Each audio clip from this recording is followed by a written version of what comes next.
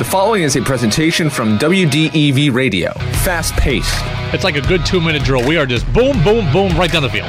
Opinionated. If they take the David Price savings and the Mookie Betts savings and pocket the money, it will have been a lie, and the fan base will be furious. To the point.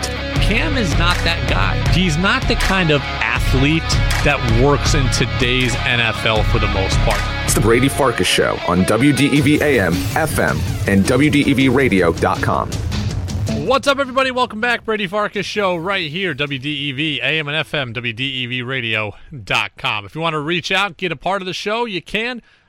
Twitter at WDEV Radio Brady. Patriots broadcaster Bob Socci is going to join us in 15 minutes. So pumped to talk to Bob about the 4-6 Patriots. What does he see heading into Arizona? What did he see coming out of Houston?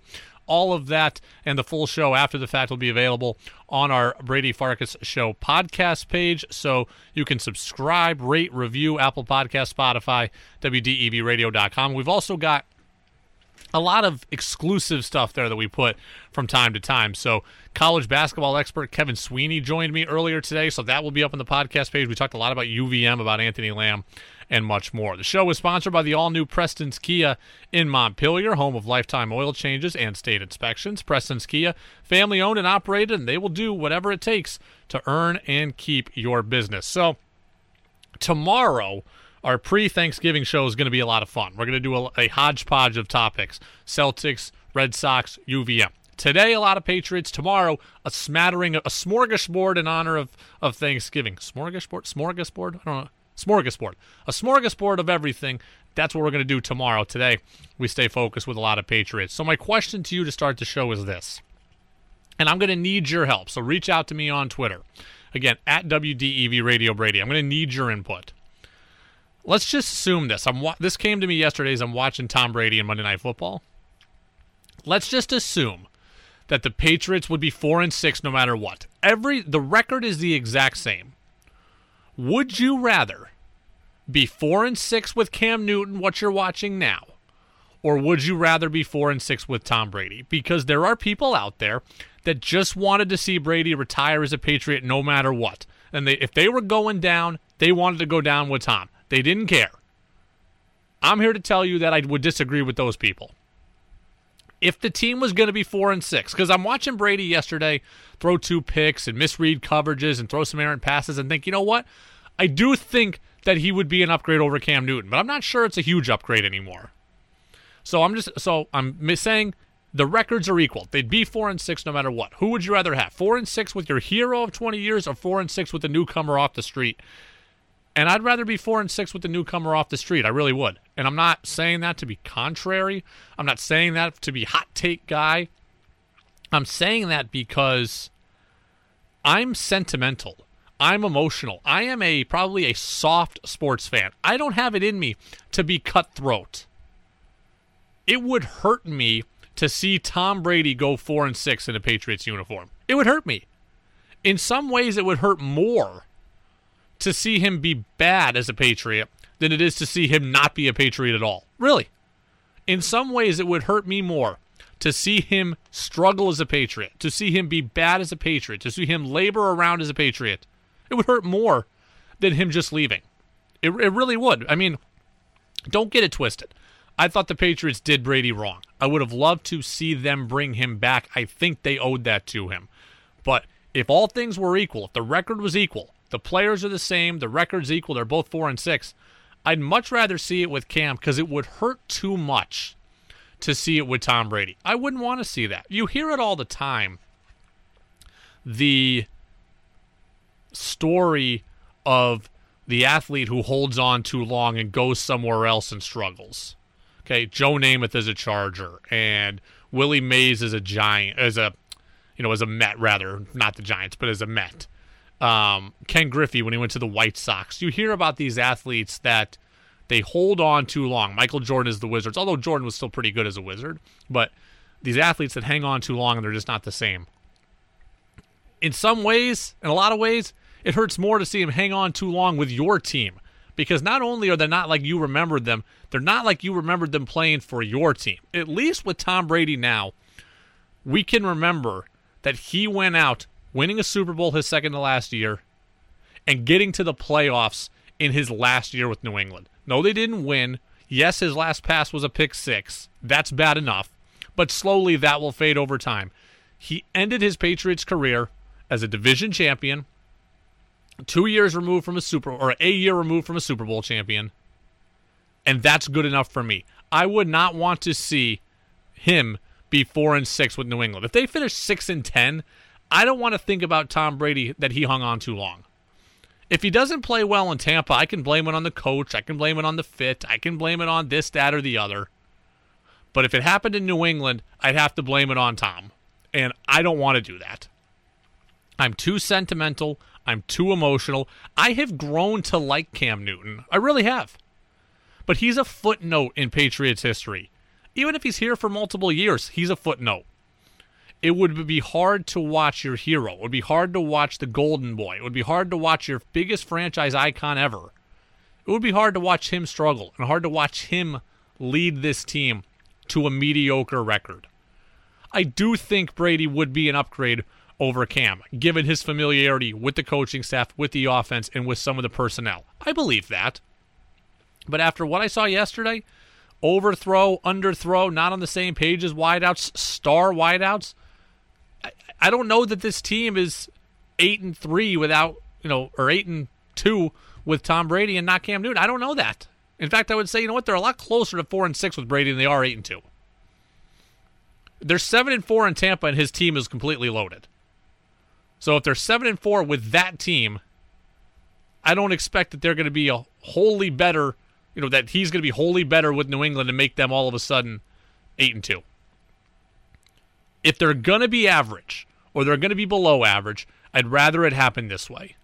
Because seeing Tom Brady play like this or see Tom Brady subjected to this would just cause me pain. Fandom pain is what it would cause me. And also, given who Brady is and given how contentious he can be and given how competitive he is, if it did happen where he was in New England and 4-6, I think it would be a very, very difficult situation, and that would be hard to watch too, because I could see Brady being moody, I could see Brady being angry, I could see Brady being combative on the sideline with his teammates. That's not an image that I need either. I need, we wanted it to be like John Elway. John Elway plays for the Broncos his whole career, goes out Super Bowl champion. That's the idea. That's the gold standard. Then you get Peyton Manning, who, he left the team, but he still ended on a great note. He ended with a Super Bowl championship. Brady ended in Foxborough, a year removed from a title, won a division, got to the playoffs, was still pretty good. We can blame a lot of the other stuff on lack of personnel, injuries, etc. That's good. That's a good enough ending spot for me. If he came back and the team's 4-6, 6-10, average, he struggles, that would be more hurtful than him leaving. I'm just soft like that. I'm just sensitive like that. I don't want to see Brady put in that position because I know it would cause the legacy to be hindered a little bit, and it would cause his mood to be hindered, which would ultimately cause a problem as well. It's the Brady Farkas Show right here on WDEV AM and FM and WDEVradio.com. On that note, we go to Hot Seat of the Week. Hot Seat of the Week. The Hot Seat of the Week is apparently Tom Brady's ability to read coverage, because his head coach, Bruce Arians, says Brady is getting confused at times with coverage. Says he doesn't see that at all in practice. He goes, we don't miss the deep ball in practice, that's for sure. Now I have to separate my Tom Brady fandom, my Patriots fandom, from my head here. I got to separate my head from my heart. I don't feel particularly bad for Brady in this whole thing. He chose a head coach who's nearly 70 years old, who's also stubborn, just like the coach that he left behind in Foxborough. This is who Bruce Arians is. This is his offense. You throw a lot, and you throw deep. That is not what Brady has done ever. Brady has always been surgical, methodical. 3rd and 4, we get 6. 3rd and 2, we get 4. We take a shot off play action occasionally. I mean, Tom Brady threw 9 passes yesterday, 15 yards or more.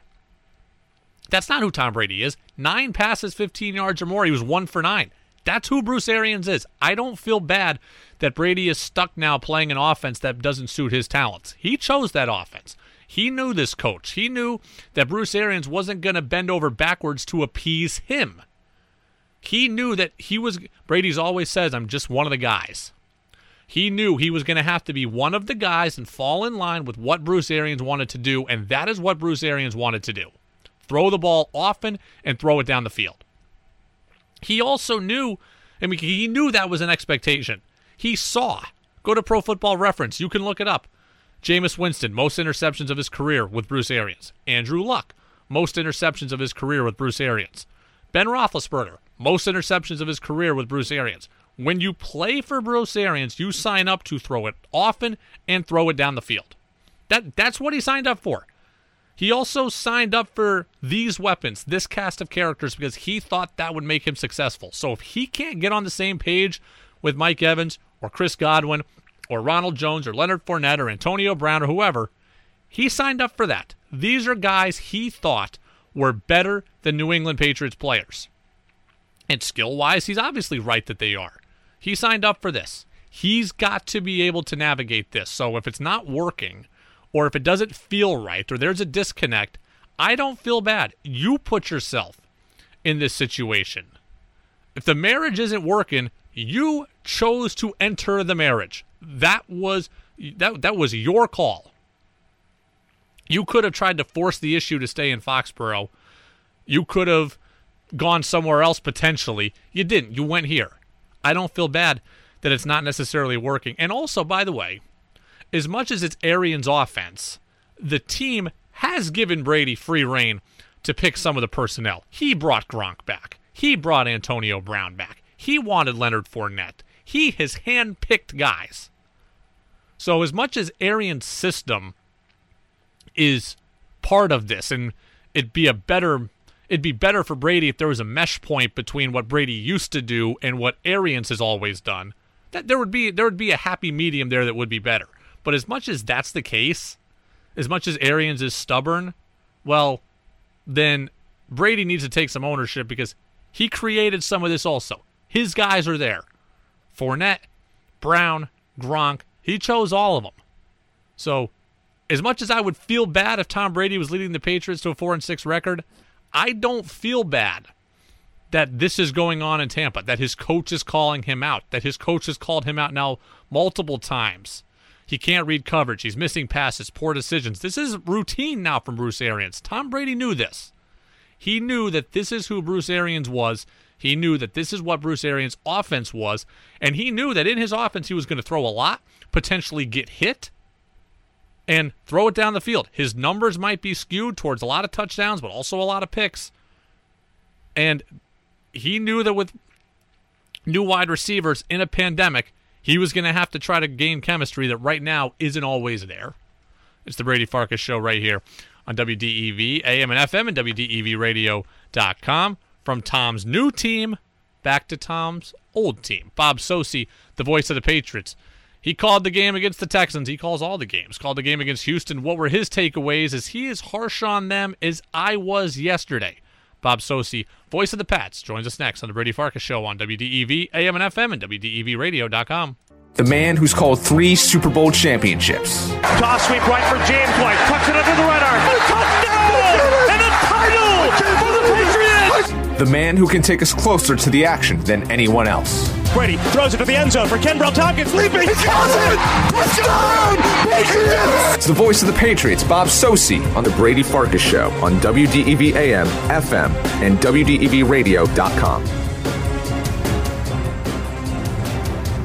Welcome back to the Brady Farkas Show right here on WDEV, AM and FM, and WDEVradio.com. I'm still not over it. Patriots 27-20 loss to the Texans, now 4-6, bringing a guy who had a first-row virtual seat for the game. Bob Socci, voice of the Patriots, joins us every single Tuesday at this time. Bob, how are you?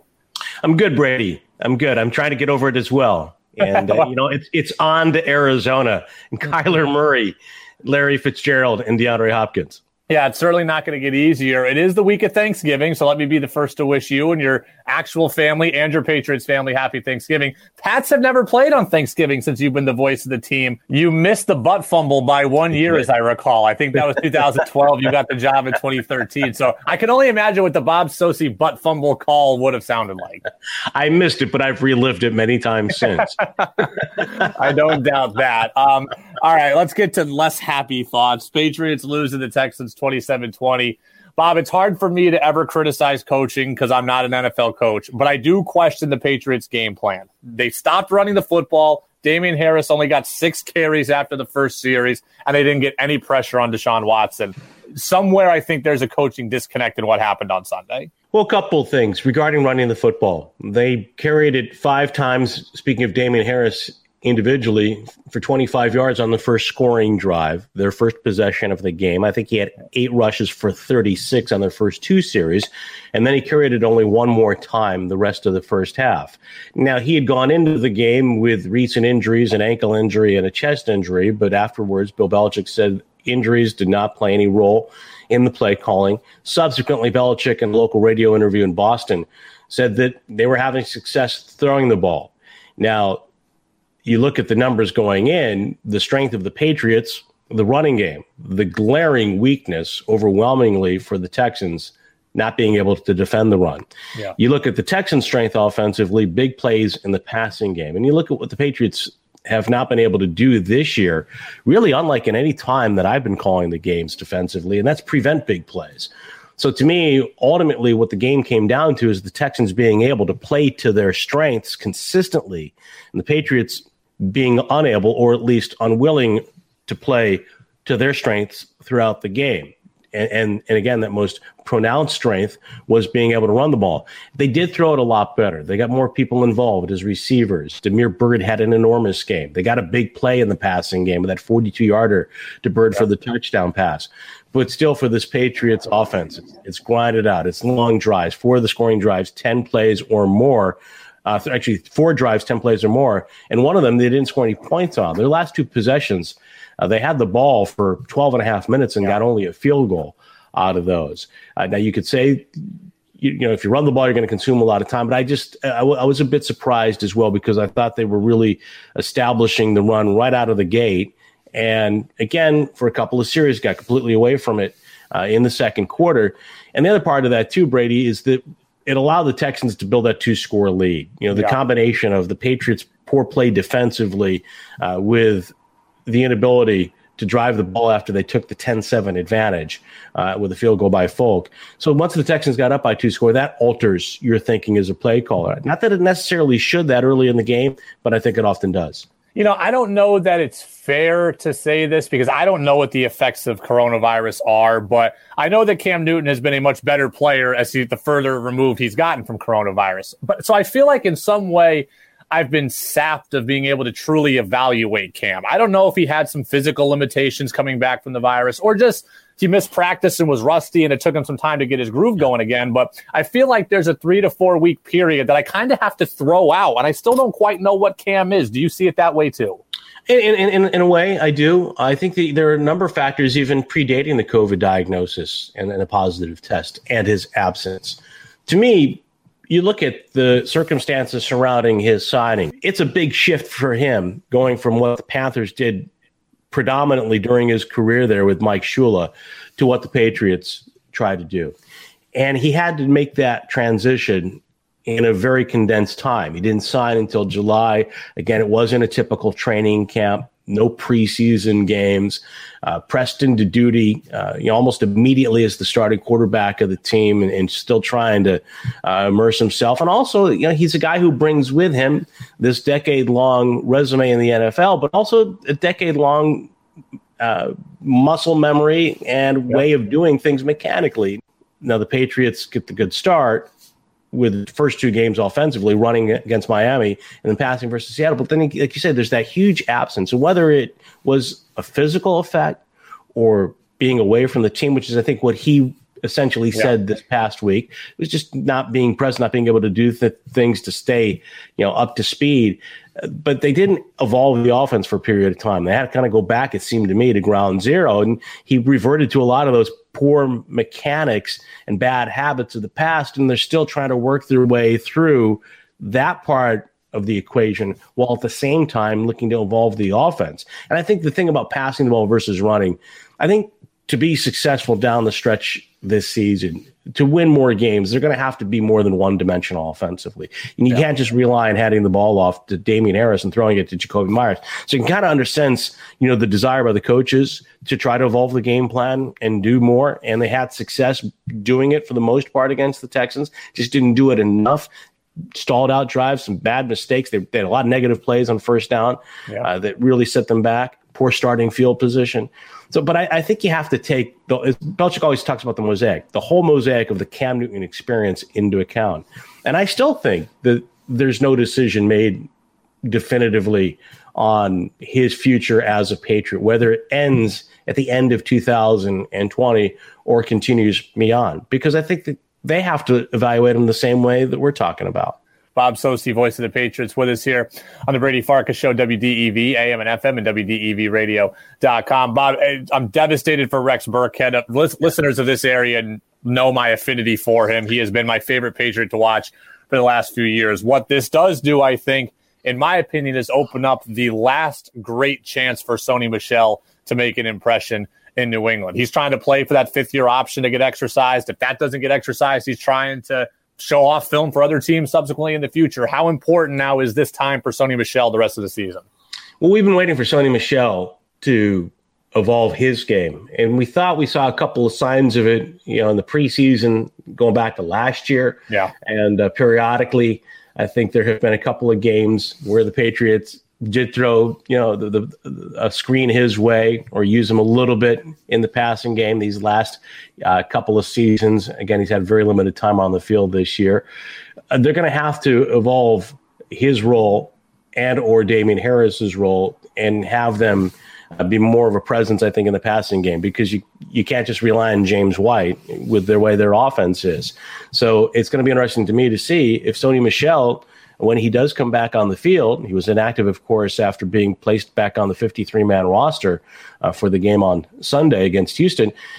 Do we see more of what a lot of people expected, if not all expected, when he came out of Georgia, which was to be kind of a dual threat back? He made a lot of big plays for the Bulldogs, both as a runner and a receiver. And we haven't really seen that latter part as a Patriot. But you're right, this is an opportunity for him. And it's not only for New England, but it's for the 31 other teams. Although, this is a guy that I think still has a role. Backs go down. He's been hurt a lot. Harris has been hurt a lot. Unfortunately, I echo your sentiments with Rex Burkhead. He's a great guy off the field, certainly a very popular teammate and just a great Patriot. I think somebody who fit very well and did so many things that could easily go unnoticed consistently well, whether in special teams or as a runner and a receiver. And it always seemed to me like this year, especially when they needed a key first down, they needed some tough yards in a third down spot. And he was the guy who came through. And of course, he was the touchdown leader. Yeah, I love Rex Burkhead. I'm going to miss him. Met him at the Super Bowl a couple of times. One of my favorite people to talk to. I'll get you out of here on this. I may be stupid, but I just can't quit the drug of hope when it comes to the Patriots here. I saw them shut down Lamar Jackson, and I saw Seattle's awful defense shut down Kyler Murray. I think they got a chance to bottle up Kyler Murray, and I think they're going to win this game. But I just can't quit this team. I don't know if I'm a moron. Well, I think you can't ever give up on the Patriots under Bill Belichick, because they've been competitive in every game except for the San Francisco game. Yeah. And I think you look at Arizona coming east. Murray's got a shoulder issue. We're going to find out a lot more about that as the week goes along. He's a dynamic young player. He's extremely fast. Some guys who've played against him have said he's the fastest guy in the league. He's certainly has a knack of coming up with the play in the clutch as he did. I think we look at the Hopkins catch. I marvel at both ends of that Hail Murray. The catch by Hopkins surrounded by 3 Buffalo Bills, but also Murray's ability to get outside, escape the pressure, and then as he's falling to his left out of bounds, to be able to throw the ball with just the right trajectory to get it on target and give DeAndre Hopkins the opportunity to make that play. He's got a coach who's a very innovative offensive play caller. I think it's going to be a very difficult matchup for the Patriots because Arizona's good defensively, too. That gets overlooked. I think it's a much better Arizona team all around than, I think a lot of people appreciate or understand. Now, that being said, Patrick Peterson's not the same guy he was, and we're going to see the Patriots, of course, test that front for the Cardinals, but Budda Baker's a really fun player to watch on the defensive side. So to me, I think it's a really tough game, Brady, but I also believe that, this Patriots team still has a lot of character. I think the one thing about Newton, and, I look back at last week, for example, he's been getting hammered continually locally by some. And I think that I see the flaws. There were some hidden yards there, the batted down passes, balls that were thrown low that either prevented completions or yards after catch. But the real story was Deshaun Watson in that game.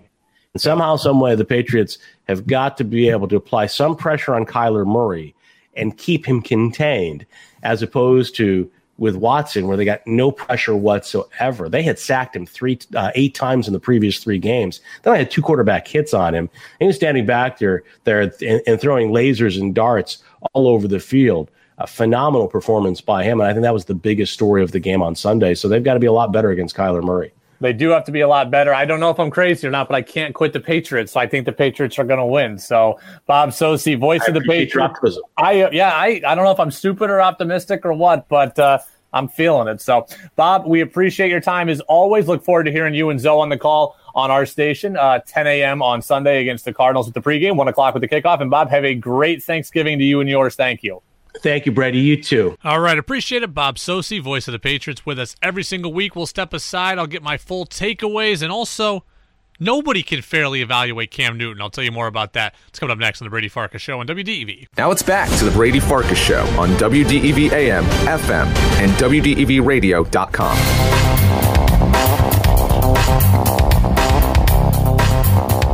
Welcome back, Brady Farkas Show, WDEV, AM and FM, and WDEVradio.com. Thanks to Patriots voice Bob Socci for joining us. Joins us every single Tuesday at 5:45. That interview will be available shortly on the Brady Farkas Podcast Show page, and we'll get to our takeaways here momentarily. But, I continue to think about this. We started to hit on this yesterday a little bit. I kind of want to fully vet this out today.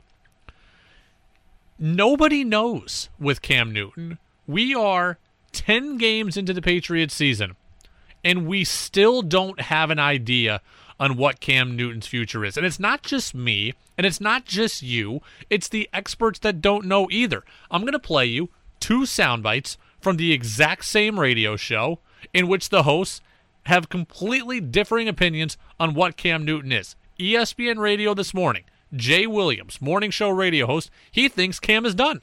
The question is, though, as they continue to move along, I don't think they're going to make the playoffs. And I unfortunately feel like this will be the last time we will see Cam as a starter. I think Cam, I'm not sure it's going to work out with the Patriots long term. They're going to get through this season. I already look at this team as a team that is trying to rebuild. So Jay Williams says they're rebuilding. Cam's done as a starter. He's not in New England anymore next year. Keyshawn Johnson, who is 10 feet away from him in the same studio, he thinks Cam could absolutely have a long-term future in Foxborough. I don't think that they've soured on Cam to the point where they wouldn't bring Cam back. I think Bill in the organization is smart enough to know that they don't have a whole lot of talent, and a couple key pieces on their defense has opted out, that they get those guys back. I think they look at that opposed to, okay, it's been a bad year. He's no good. Let's get rid of him. Let's go find another guy. I think they're smart enough to know what they have. So 2 smart people, 2 professional athletes with 2 completely differing opinions on Cam Newton. We're 10 weeks into the season. We would have liked to know by now. But I feel like I've been robbed so far of a chance to fairly evaluate Cam. And I think I thought going into the season that whoever the Patriots quarterback, I was going to have a hard time fairly evaluating. Even if it had been Stidham, I would have said, hey, they don't have a lot of talent. Like, they surrounded him with garbage. So how do I really know what Stidham is considering who he's playing with? And then because of Cam and because of his name recognition, I kind of let that thought go when I shouldn't have. Cam Newton has had the deck stacked against him for a while now in Foxborough. Okay, he loses his security blanket of a defense. Multiple starters opt out. So the defense, which was supposed to be the calling card of this team, which was supposed to be able to cover up for some warts and kind of help guide Cam through things, that gets gutted. Dante Hightower's gone. Patrick Chung is gone. They lose, and then they also lost out on some their own free agents that they just let go. But Cam's security blanket, the number one defense in the league, was supposed to be there, and it gets gutted. He doesn't have that anymore. Then he doesn't get a true offseason. He gets a late offseason where he doesn't even get the virtual portion of minicamp or OTAs or anything. I mean, he doesn't sign until July. And then he doesn't get a preseason. And then he contracts coronavirus. And no matter what your actual view of COVID is, it affected him in my mind in some way. It may have affected him physically, and he's not going to tell you that because he's not making excuses. But I look at Cam Newton now, and I look at Cam Newton against Denver and against San Francisco, and I see a totally different energy level. So I'm not going to have reckless speculation because I'm not a doctor, but I see a very different player multiple weeks removed from his COVID diagnosis. But even if it's not physical, just the mental aspect, the team building aspect, the playbook studying aspect, the talking with coaches aspect, he didn't get all of that. He's absent from practice for 2 weeks. His season has been disjointed and disrupted. And I know in the NFL you plan on that for injuries, and that's a regular thing, but this year it just feels different. When you don't get an off season, and when you don't get preseason, and when you have to miss a huge chunk of practice and games as a result of coronavirus, I have to think that has an effect on you, and therefore, I feel like there's this whole gap in the season that I can't account for with Cam. Early season, plays pretty well against Miami and Seattle. Then he gets COVID. Doesn't play against the Chiefs, so I can't evaluate that game because he doesn't play. Then they play against San Francisco and they get blown out. And Cam's lethargic, and he's out of it. It doesn't look right.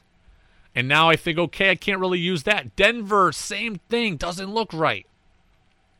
Then they play against Buffalo, and Cam plays a lot better. They lose, but Cam plays better. Then a couple of wins, right? Cam also played against the Raiders, by the way, and got a win also.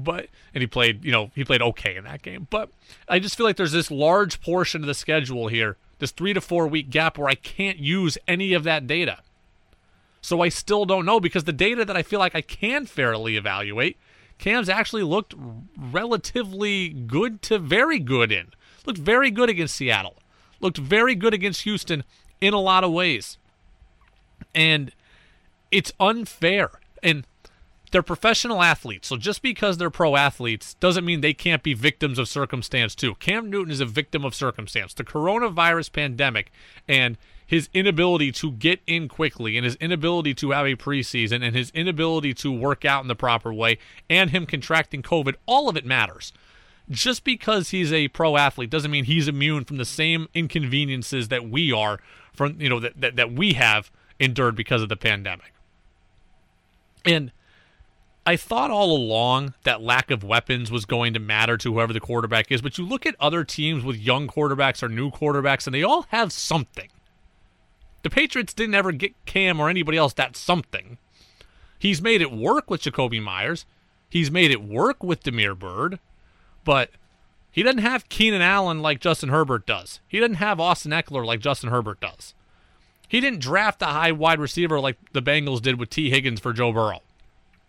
He didn't have a dynamic running back for a bunch of the year like Burrow did with Joe Mixon. He didn't have that stuff. So Cam has been limited in a lot of different ways, and it's been hard to fairly evaluate him. I mean, and don't think that money doesn't matter here. Money always matters here. Cam Newton is outproducing his contract. His contract is $1 million. Because of his name recognition, people are expecting him, and I've been guilty of this too. They've been expecting him to contribute at a $27 million a year level. He's making $1 million. He is overperforming for his contract, and therefore we all as fans should be happy about that and thinking about, if you move forward with Cam, Well, what is his true market value? You just wanted to play to his market value, play to his contract level. He's overperforming right now. Okay, if the Red Sox brought up a minor leaguer and he hit 265, you'd say, you know what? Not bad for a minor leaguer who's never played before making minimum wage. Not bad. If a guy's making $340 million and he hits 265 with no power, you'd be crushing him. Cam is playing way above his contract right now, so we got to give him credit for that in a way that we haven't really given him credit before. Right now, he's valued as a $1 million quarterback. He's playing better than that. But nobody can give the definitive answer on him. The Patriots, as far as I'm concerned, they do need to draft a quarterback, whether Cam's back or not. They need to draft a quarterback next year. But you start to look around the NFL and wonder, who is better than Cam right now? Okay, is it Carson Wentz in a trade and his massive contract? I would say no. I mean, Carson Wentz is making $25+ million. He's not better than Cam comparatively. Is it Mitch Trubisky in free agency? I don't think he's an upgrade. Andy Dalton? I don't think he's an upgrade. Are you really going to trade in division for Sam Darnold if they get Trevor Lawrence? The Jets are going to gouge you to death, and I don't think you're going to end up with him either. So when you think about Cam, I can't give you a definitive answer on what he's looked like because I have that gap in the middle of the season. But I also can't tell you that there's some better option waiting here. They need to draft a quarterback no matter what. But if my choices are Sam Darnold in a price gouging trade, Mitch Trubisky, Andy Dalton, and trade for Carson Wentz's contract, I'm starting to rethink my idea that Cam's not the guy because he just might be the only guy that's in their price range, and I got to assume he's going to be better in year 2. I mean, him in year 2 is going to be better than Trubisky in year 1.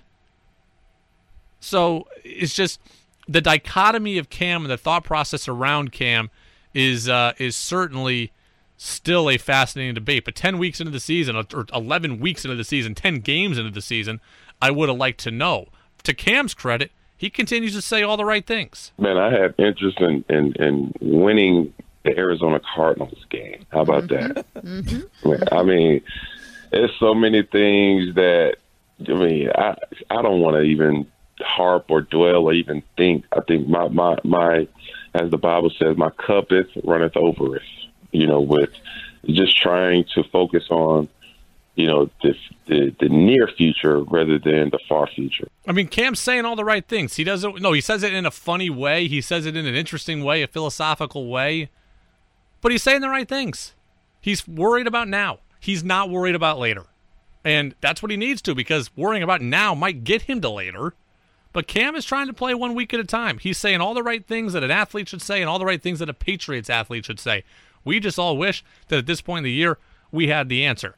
I asked Bob Socci, voice of the Patriots, a little while ago, do you feel like I feel? Do you feel robbed at all by not being able to see Cam in the entirety of a normal season? In a way, I do. I think there are a number of factors even predating the COVID diagnosis and a positive test and his absence. To me, you look at the circumstances surrounding his signing. It's a big shift for him going from what the Panthers did predominantly during his career there with Mike Shula to what the Patriots tried to do. And he had to make that transition in a very condensed time. He didn't sign until July. Again, it wasn't a typical training camp, no preseason games. It echoes what we just said. The voice of the team is telling you that you feel like you've been robbed of something. I want to evaluate Cam Newton at his best, and I was never going to see his best under these circumstances. And I'm never going to feel like I truly know what he is or what the Patriots have. It's hard. Even for as good as these athletes are or as good as coaches are, when you go to a new situation, especially a situation like this, it's hard to make it click right away. Here are the records of new coaches in the NFL this year. Mike McCarthy, 3-7. Joe Judge, 3-7. Matt Rule, 3-7. Ron Rivera, 3-7. Kevin Stefanski, 7-3. He is the outlier. Stefanski in Cleveland, he's the outlier. The other 4 coaches are a combined 12-28. So when new coaches, not named Kevin Stefanski, new coaches this year, in the middle of a pandemic without the proper offseason or without the usual offseason, They're 12-28. It's hard to go into a new situation with new players and new teammates and new playbooks and new staff, etc. It's hard for coaches. It's hard for players. That's why coaches hardly ever are they fired after a year. Okay, these coaches will all last a year or two as far as I'm concerned. Because people know it takes time to build something. It takes that time for Cam too. It takes time in a normal year to get things going and get things materializing in a proper direction. I feel bad for Cam that he hasn't been given that. And I know there are people out there listening saying, oh, Brady, quit whining. You're making him excuses. Suck it up, Buttercup. I get it. I understand we're all dealt with adversity. We all got to try to make it work.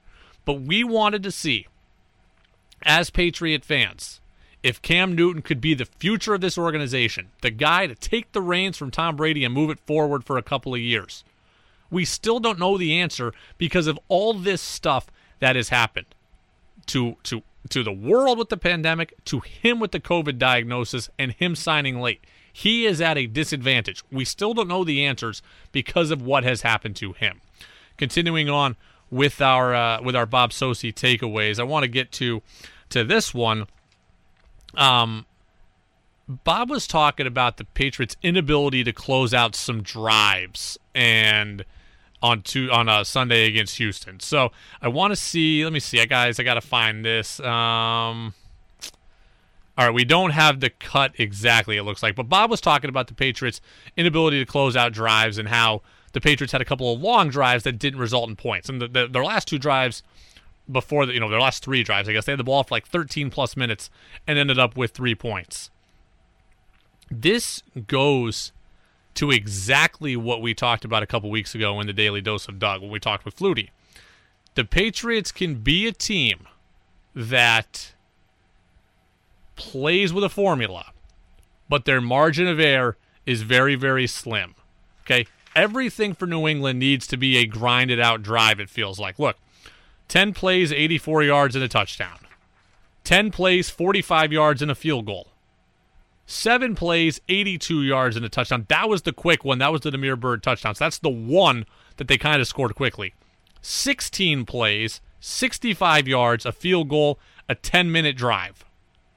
11 plays, 51 yards, turn it over on down. You see the theme there? 10 plays, 16 plays, 11 plays. Grinded out drives. When you convert with touchdowns, when you convert in the red zone, you can win games like that, like they did against Baltimore. When it becomes you kick field goals, as they did twice, and when it becomes a turnover on downs like they did in the fourth quarter, you're running out of possessions there. You get 3, Deshaun Watson comes down and gets 7, and that's the difference. That is the difference in the game when you think about this. And I'm taping a podcast with Flutie tonight, and I'm going to ask him this question. He's right. The formula says the Patriots can win, but they have to convert in the red zone. If they don't convert touchdowns, they're going to be in and have their backs against the wall. 10 plays, 45 yards, a field goal, and 16 plays, 65 yards, a field goal. That's unacceptable. You have to convert those into touchdowns. And for as good as Nick Folk has been this season, I need less Nick Folk and more touchdowns, more red zone conversions. That's what the Patriots need to do. It is the Brady Farkas Show right here on WDEV, AM and FM, and WDEVradio.com. That margin for error, it's razor thin, especially if your defense is going to get gashed like theirs did on Sunday. You get 3 or 0, Deshaun Watson comes down and gets 7. And with that came a double-digit lead where the Texans are at one point up 21-10. All right, moving on here. The weekend is over, but still some things on my mind that have me frustrated, so we do it every single Tuesday. It's the This Makes Me Want to Drink segment. This weekend is over. I thought it was time to stop drinking. I'm kind of beat. Thank God I'm exhausted. But after seeing this, I better crack open another. It's time for This Makes Me Want to Drink. All right, this makes me want to drink. The Rex Burkhead injury is just devastating. It's a torn ACL. It's not confirmed yet, but we know that's what it is. He confirmed on social media he's going to be out for the season. Says he's looking forward to coming back in 2021. I am also emotional and soft in this regard. I told you at the beginning of the show I'm an emotional fan. I think about things like sentimentality. I also simply feel for the athlete in this case. I don't look at Rex Burkhead as just an asset for New England or just a cog in the machine. I think about Rex Burkhead's life, and I feel bad for him in this case. Rex Burkhead's a running back who's 30 years old. Most running backs are out of the league by 30. He's going to come back. He's going to be 31. He's going to be a year older. He's going to come back likely slower. He got injured in November, so I don't even know that guarantees he's ready by training camp in August. So, I mean, this could spell the end of his career, or at least the end of the productive portion of his career, and I feel bad for that. Okay, I feel awful for Joe Burrow that he tore his ACL. That's a devastating injury. He's going to have time to rewrite his script. It doesn't make it any easier, but he's going to have a decade plus still to play. Rex Burkhead, he might not play again. And he had found a home in New England where he had turned into a productive player. Overlooked in Cincy, a productive player for the Patriots who could run hard, catch the ball out of the backfield, be a component on third down, good team guy, didn't have an ego, played special teams, was willing to just do his job, famously as the Patriots say. Scored the game-winning touchdown in the AFC Championship game a couple of years ago when the Pats ultimately went on to win the Super Bowl against the Rams. It was his touchdown, leaping over the pile against the Kansas City Chiefs that beat Patrick Mahomes at Arrowhead. He's created some real good memories in Foxborough. I hope that this injury doesn't cause it to end, because he certainly is a guy who I'm going to remember fondly in Foxborough. I hope he's back, but this also could effectively end his career, and that's why it makes me want to drink. The only thing you can point to out of this Burkhead injury, the team gets worse with him not playing. There's no doubt about it. And the team also becomes a lot more predictable. Generally, when Damian Harris is in the game, they run, and when James White is in the game, he's a threat to catch the ball out of the backfield. Burkhead was the only guy that could really do both. The only benefit you could look at now because of this is that Sony Michel is going to get on the field. And at 4-6, as you enter the evaluation portion of your team, we all hope that maybe, just maybe, freak things happen. They hang around the playoff race. It looks unlikely, but maybe. But as you enter the evaluation portion of your team and of your season, Sony Michel, you talk about getting the answer on Cam. You got to get the answer on Michel. It's been 2.5 years here. Right now, I have the answer, and right now, he's not good enough. But he's going to get on the field because Burkhead's hurt, and he better do something with it. He's going to have the opportunity he might not have otherwise, because this team, with Burkhead, White, and Harris, that was a full backfield. And Sony Michel didn't really need to be a part of it. Now he's going to get to, and he better do something with it, because you talk about Burkhead's career could maybe be over. Sony Michel's career won't be over if it doesn't work out in Foxborough, because he'll still be young, and he's got the first-round pick attached to him, the pedigree. But, I mean, he's really cruising for, if he doesn't turn in something good here these last 6 games, he could find himself way down on the depth chart in New England or somewhere else. So, I'm devastated for Burkhead. I've met him personally. He's a great guy. Nobody has bad things to say about him. Did everything for the team, special teams, block kicks, run through people, run around people, catch passes, line up outside. Didn't matter. Burkhead was willing to do everything. The only benefit is now we get to see Sony Michel again and see if he's a guy you want to hold on to beyond his initial rookie contract. It is the Brady Farkas Show right here on WDEV, AM and FM, WDEVradio.com. And we come back, daily dose of Doug, but also one former NFL quarterback talking about Cam Newton in a way that I'm not sure is appropriate right now. That's coming up next on WDEV. So Brady does a podcast with former Patriots quarterback Doug Flutie. Doug is a lot more famous than Brady. Flutie flushed, throws it down, caught by Boston College. I don't believe it. Doug is a lot smarter than Brady. So much in football is the guys surrounding you. Your success is dependent on the guys on the field and that team. So let's listen to Doug. It's your daily dose of Doug on the Brady Farkas Show on WDEV AM, FM, and WDEVradio.com. All right, welcome back. Brady Farkas Show, WDEV, AM and FM, WDEVradio.com. We'll get to Daily Dose of Doug momentarily. Reminder, tomorrow we'll have a complete pre-Thanksgiving hodgepodge show, a little bit of everything, and I'm pumped to do that too. A lot of Celtics stuff, Gordon Hayward's decision to leave, Jason Tatum's extension, Red Sox rumors, news, notes, a lot of that. There are a little less Patriots tomorrow and a little more everything else. Also some local stuff on UVM. So Daily Dose of Doug coming here in a couple of minutes. We'll talk to Flutie tonight. Him and I are recording a new podcast. I'll have a whole bunch of new audio coming in the subsequent days and into next week as well. But first, Boomer Esiason played football for a long time, right? Very good college quarterback, very good NFL quarterback. Bengals, Jets, now an analyst at CBS. And he's very, very smart. I don't think he did a very smart thing yesterday. He was talking on WEEI in Boston. He was talking about Cam Newton, and he had this to say about Cam's attitude. I still say it. It's a battle back and forth with Cam. He's not totally confident, but yet when he does do good things and he does win, you see the flamboyance that he has. But I also think that when he loses, man, he is down.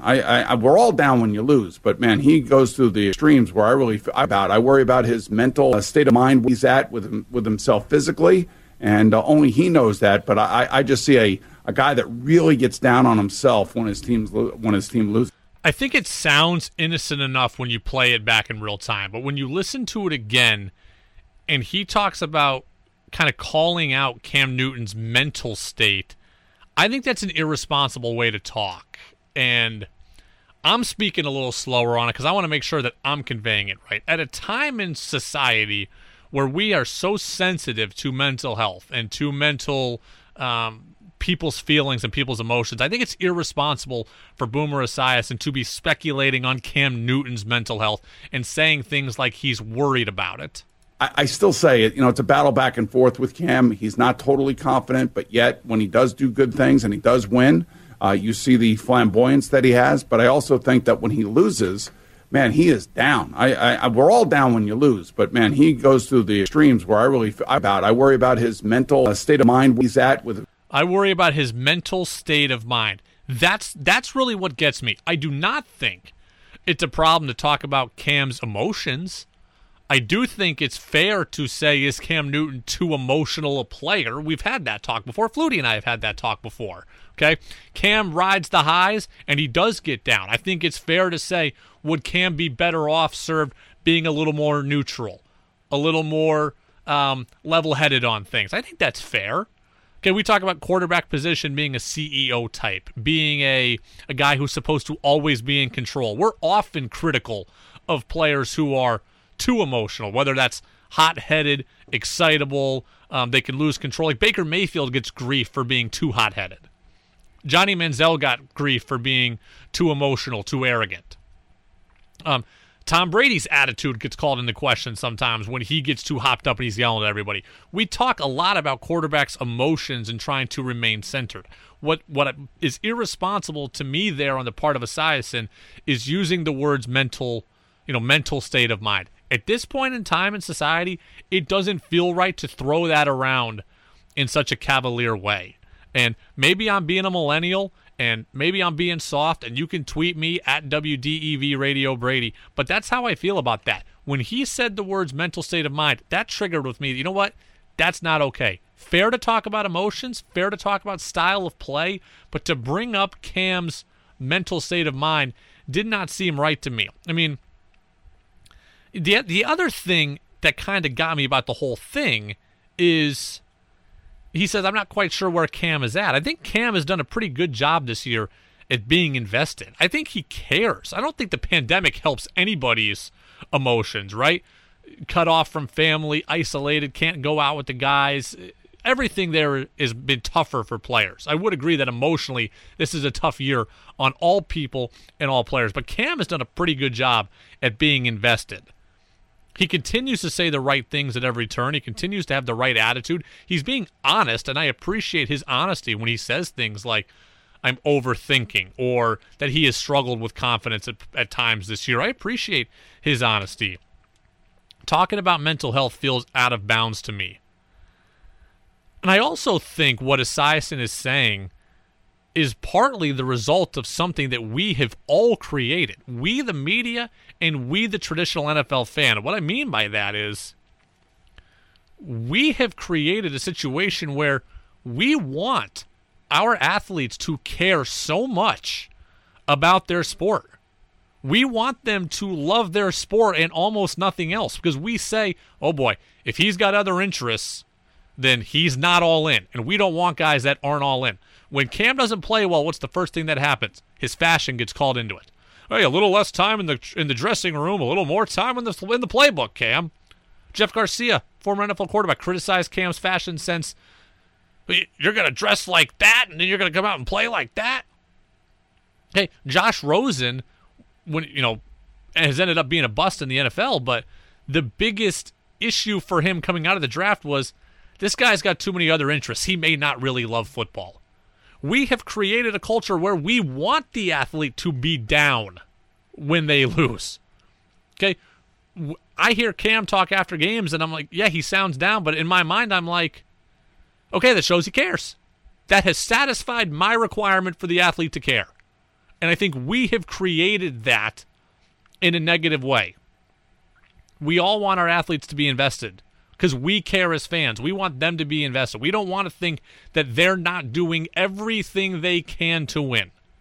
Well, the result of that, when you have guys like Tom Brady who are so committed and so invested and so over the top with their preparation, the flip side of that is when it doesn't go your way, you're equally as emotional in the other direction. You're equally as committed in the other direction. I think a lot of people would be happy to hear Cam get down and talk negatively because that's what we expect. And I don't think that that's right as fans. I don't think that that's right as media members. We've gotten so concerned with making sure that the athlete cares and that the athlete is invested that we've forgotten real human emotions are at play here. We shouldn't want to see athletes down. Look, I get it. Look, the last thing I want to see when you're getting beat 37-0 is people laughing on the sideline. 100% that's the last thing that I want to see. But we've created a culture where we want people to be down and be emotional and come off in the way that Boomer Esiason is worried about you. And I think it's an interesting phenomenon. I'll be interested in talking with Flutie a little bit more about that this week. As for a daily dose of Doug, he talked to me recently about playing in cold weather, and it was specific to the Ravens and Patriots game from last week. Cold, rainy weather, what it takes to play in the elements. Here's what he said, and I'll tell you why I'm bringing it back now. When Bill decides these days of the week we're practicing outside, you're practicing outside. Because whatever the weather is, everyone has these beautiful indoor facilities, right? Yeah. And you could just go inside. There's a mindset to it. You've got to get, not that you got to get used to the actual conditions, you got to condition your mind to deal with it. The reason why I bring that up is because we're going to learn a lot about the Arizona Cardinals on Sunday against the Pats. Flutie talks about a mindset and being tough enough to overcome things. We're going to learn a lot about the toughness of the Cardinals. It's going to be 50 degrees, so it's not going to be freezing. But when you play in the big toaster in Arizona and it's not 80, that'll be a difference, right? Kyler Murray's from Texas. He played his ball at Oklahoma. He doesn't usually play in 50 degrees with some wind and some elements. So the weather working against Arizona. Arizona is a quick strike, fast track offense. Does lightning run on ice? Does lightning run on frost? We'll see that on Sunday. It's the 3,000 miles traveling east game. We always hear the dreaded West Coast team traveling east for the 1 o'clock time slot. And if you're not named Russell Wilson, you can often fall victim to that way of thinking. Remember the Rams look great, right? Remember Jared Goff and the Rams a couple of weeks ago in Miami getting absolutely whitewashed? That's the same thing. A good team traveling east, 1 o'clock time slot, got embarrassed. The Cardinals are better than the Patriots. They're talent-wise better than New England. But can they have the mindset? Can they have the mental toughness to travel east, to come off a loss against Seattle, a divisional loss? That's a tough loss that Arizona just took. Can they have the toughness to come off a loss, travel east, play at 1 o'clock in some potential elements or at least different weather than they're used to playing. I mean, they already lost to Carolina when having to travel east, and Carolina's nowhere near as good as them. But they played down to their competition. Okay? The Cardinals have played down to their competition multiple times this year. They have lost to Detroit and Carolina. They're much better than both of those teams. And remember, it's Thanksgiving week. That causes a disjointed NFL schedule. Practices disrupted, shorter here, family time there. Travel schedules are off. The routine is thrown off. We're going to learn a lot about Arizona this week, and I think the mindset's going to be part of it. Are they tough enough to overcome all the obstacles in their way? The Thanksgiving week, the different weather. Kyler Murray's got the shoulder injury. He didn't look the same against Seattle. You're coming off a loss. The division now is separating from you. Seattle's ahead of you. The Rams are ahead of you. You need a win. Can you do all of that while coming 3,000 miles east and playing at 1 o'clock? That's going to be very interesting. It's going to be telling what happens with the Cardinals this upcoming Sunday. Remember, we have it for you at 10 o'clock with the pregame show, 1 o'clock with the kickoff right here on WDEV. All right, we do it every single day on the Brady Farkas Show. Let's get to crazy Twitter takes. The internet, it's a really weird place. Where'd you hear that? The internet. And you believed it? Yeah, they can't put anything on the internet that isn't true. Where'd you hear that? The internet. It's time for crazy Twitter takes on the Brady Farkas Show right here on WDEV AM, FM, and WDEVradio.com. Doesn't anyone notice this? I feel like I'm taking crazy pills! All right, in the crosshairs today is ESPN's Carolina Panthers writer David Newton, writing about former Panthers quarterback Cam Newton. He says Teddy Bridgewater has handled the transition with class and dignity and has shown that he is more than worthy of replacing the best quarterback and maybe the best player in franchise history. Bridgewater has shown you can perform at a high level and be humble and fun-loving without being the center of attention, as Newton was often because of his celebrity status. Unnecessary to take a shot at Cam like that right now. Okay, Cam Newton was everything for a long time to the Carolina Panthers. He's not in Carolina anymore. To kick him now, I mean, he's not even, you're talking 6 months of him not being in Carolina, 7 months of him not being in Carolina. To go at him now and throw in that he was often the center of attention, like if you want to compliment Bridgewater and say that he's done a satisfactory job replacing the franchise icon, that's fine. I have no problem with that. But to throw a shot at Cam, it's just unnecessary. It's unnecessary if anybody threw a shot at Brady now that he's gone from New England. It's unnecessary for people in Carolina to throw a shot at Cam. And that celebrity status, by the way, of his, helped in an awful lot of ways in Carolina. It helped on the field. The team was relevant and they were winning. They got to a Super Bowl. It created jersey sales, merchandise sales, ticket sales. People came to Carolina to watch Cam and Cam only. That was the whole reason to go to Panthers games. People wanted to see what Cam would do. It helped in his charity work, of which he did an immense amount of it. That celebrity status propelled him and his charity work to new heights and helped people all around the Charlotte area. And by the way, David Newton, ESPN writer, like who was the quarterback in Carolina before Cam Newton? Derek Anderson, Matt Moore, Steve Berline. Like how far back do we have to go to get to Jake Delhomme, who's somebody else that anyone's ever heard of? Like that celebrity status made Panthers football relevant. Because in my mind, there's 3 quarterbacks in Panthers history.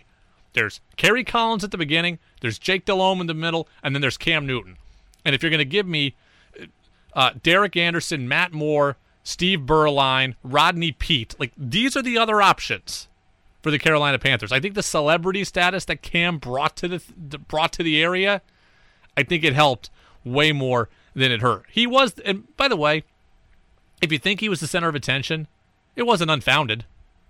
Young, rich, the MVP, franchise icon, number 1 pick. He knew it. It wasn't unjust. You might not have liked it, but it's not unjustified. So, Bridgewater's a fine player. He's done a fine job. They're 3-7, but he's played generally okay. He's actually 2-7. PJ Walker won the other day, but he's done fine. If you want to compliment him, that's one thing. But throwing shade at the franchise icon, it sounds like there's some kind of personal beef there or something, and you just need to let it go because Cam Newton was everything to that franchise and needs to be treated as such here on the a couple of months. Being like that was a note about Cam for March. That's not a note for Cam for November when he started 8 games for another team, 9 games for another team, whatever it is. So it's the Brady Farkas Show right here on WDEV AM and FM and WDEVradio.com. When we come back, we'll see exactly what I got time for. Closing thoughts might run a little bit long, so we may just end up with that. That's next. A local news note on high school sports. Now it's back to the Brady Farkas Show on WDEV AM, FM, and WDEVradio.com.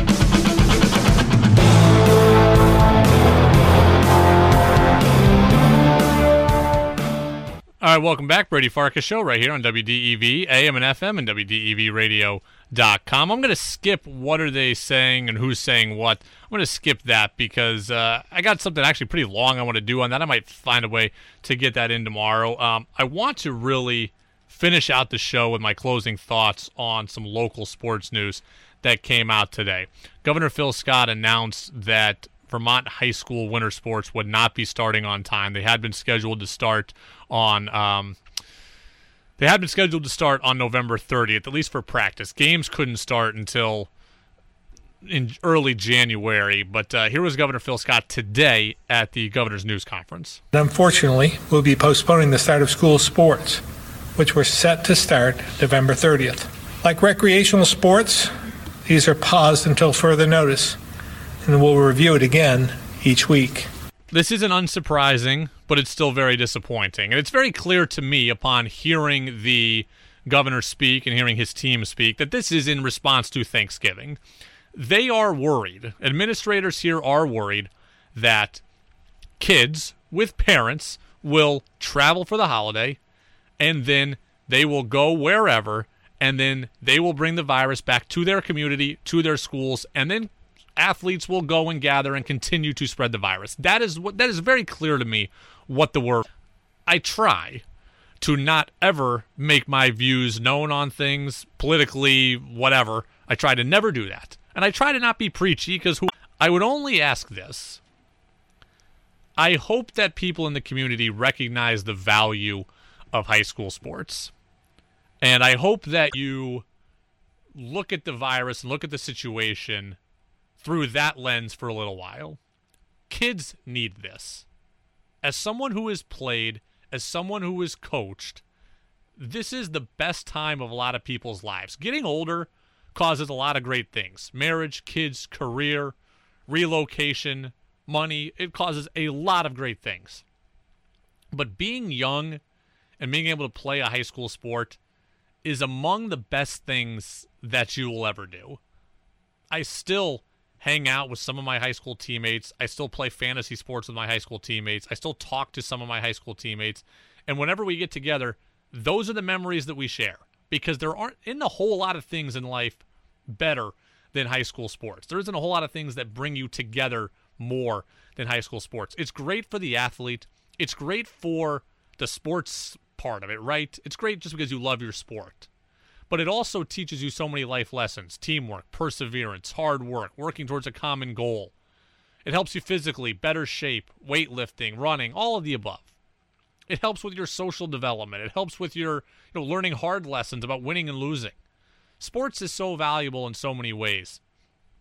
It's very clear to me that if Thanksgiving goes poorly, and if people do whatever they're going to do, and if numbers get bad, then they're going to fear the exact same thing about Christmas, and that is when you will see the entire high school sports winter schedule canceled. And that's what we don't want. That would be devastating. Look, nobody likes what's going on here. Nobody likes being, having to go to school remotely. Nobody likes not being able to go to work all the time. Nobody likes being isolated. Nobody likes wearing a mask. Nobody likes not being able to go to the gym. I haven't been to the gym since March. Nobody likes not being able to do that stuff. Nobody likes I'm not going home for Thanksgiving either. Nobody likes that. But if following the rules at Thanksgiving gives your kid or the kids of Vermont a chance to play high school sports, just please recognize how important it is.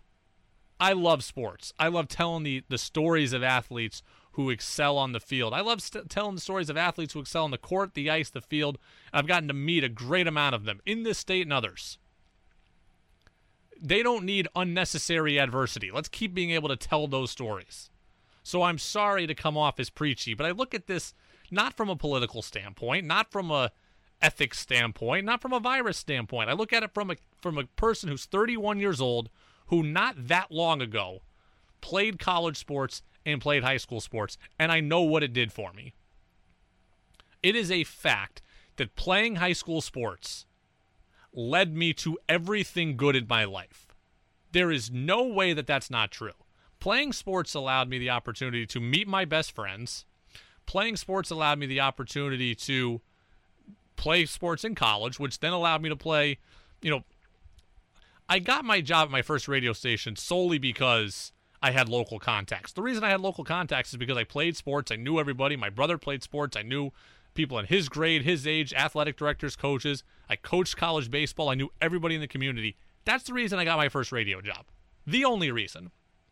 And then when I started getting guests on, I knew people, right? Like I could get Jimmer Fredette on, who I knew and played against. I could get guys from, I grew up in Albany, guys who played in Albany who were getting drafted to Major League Baseball. I knew those guys, and I could get them on.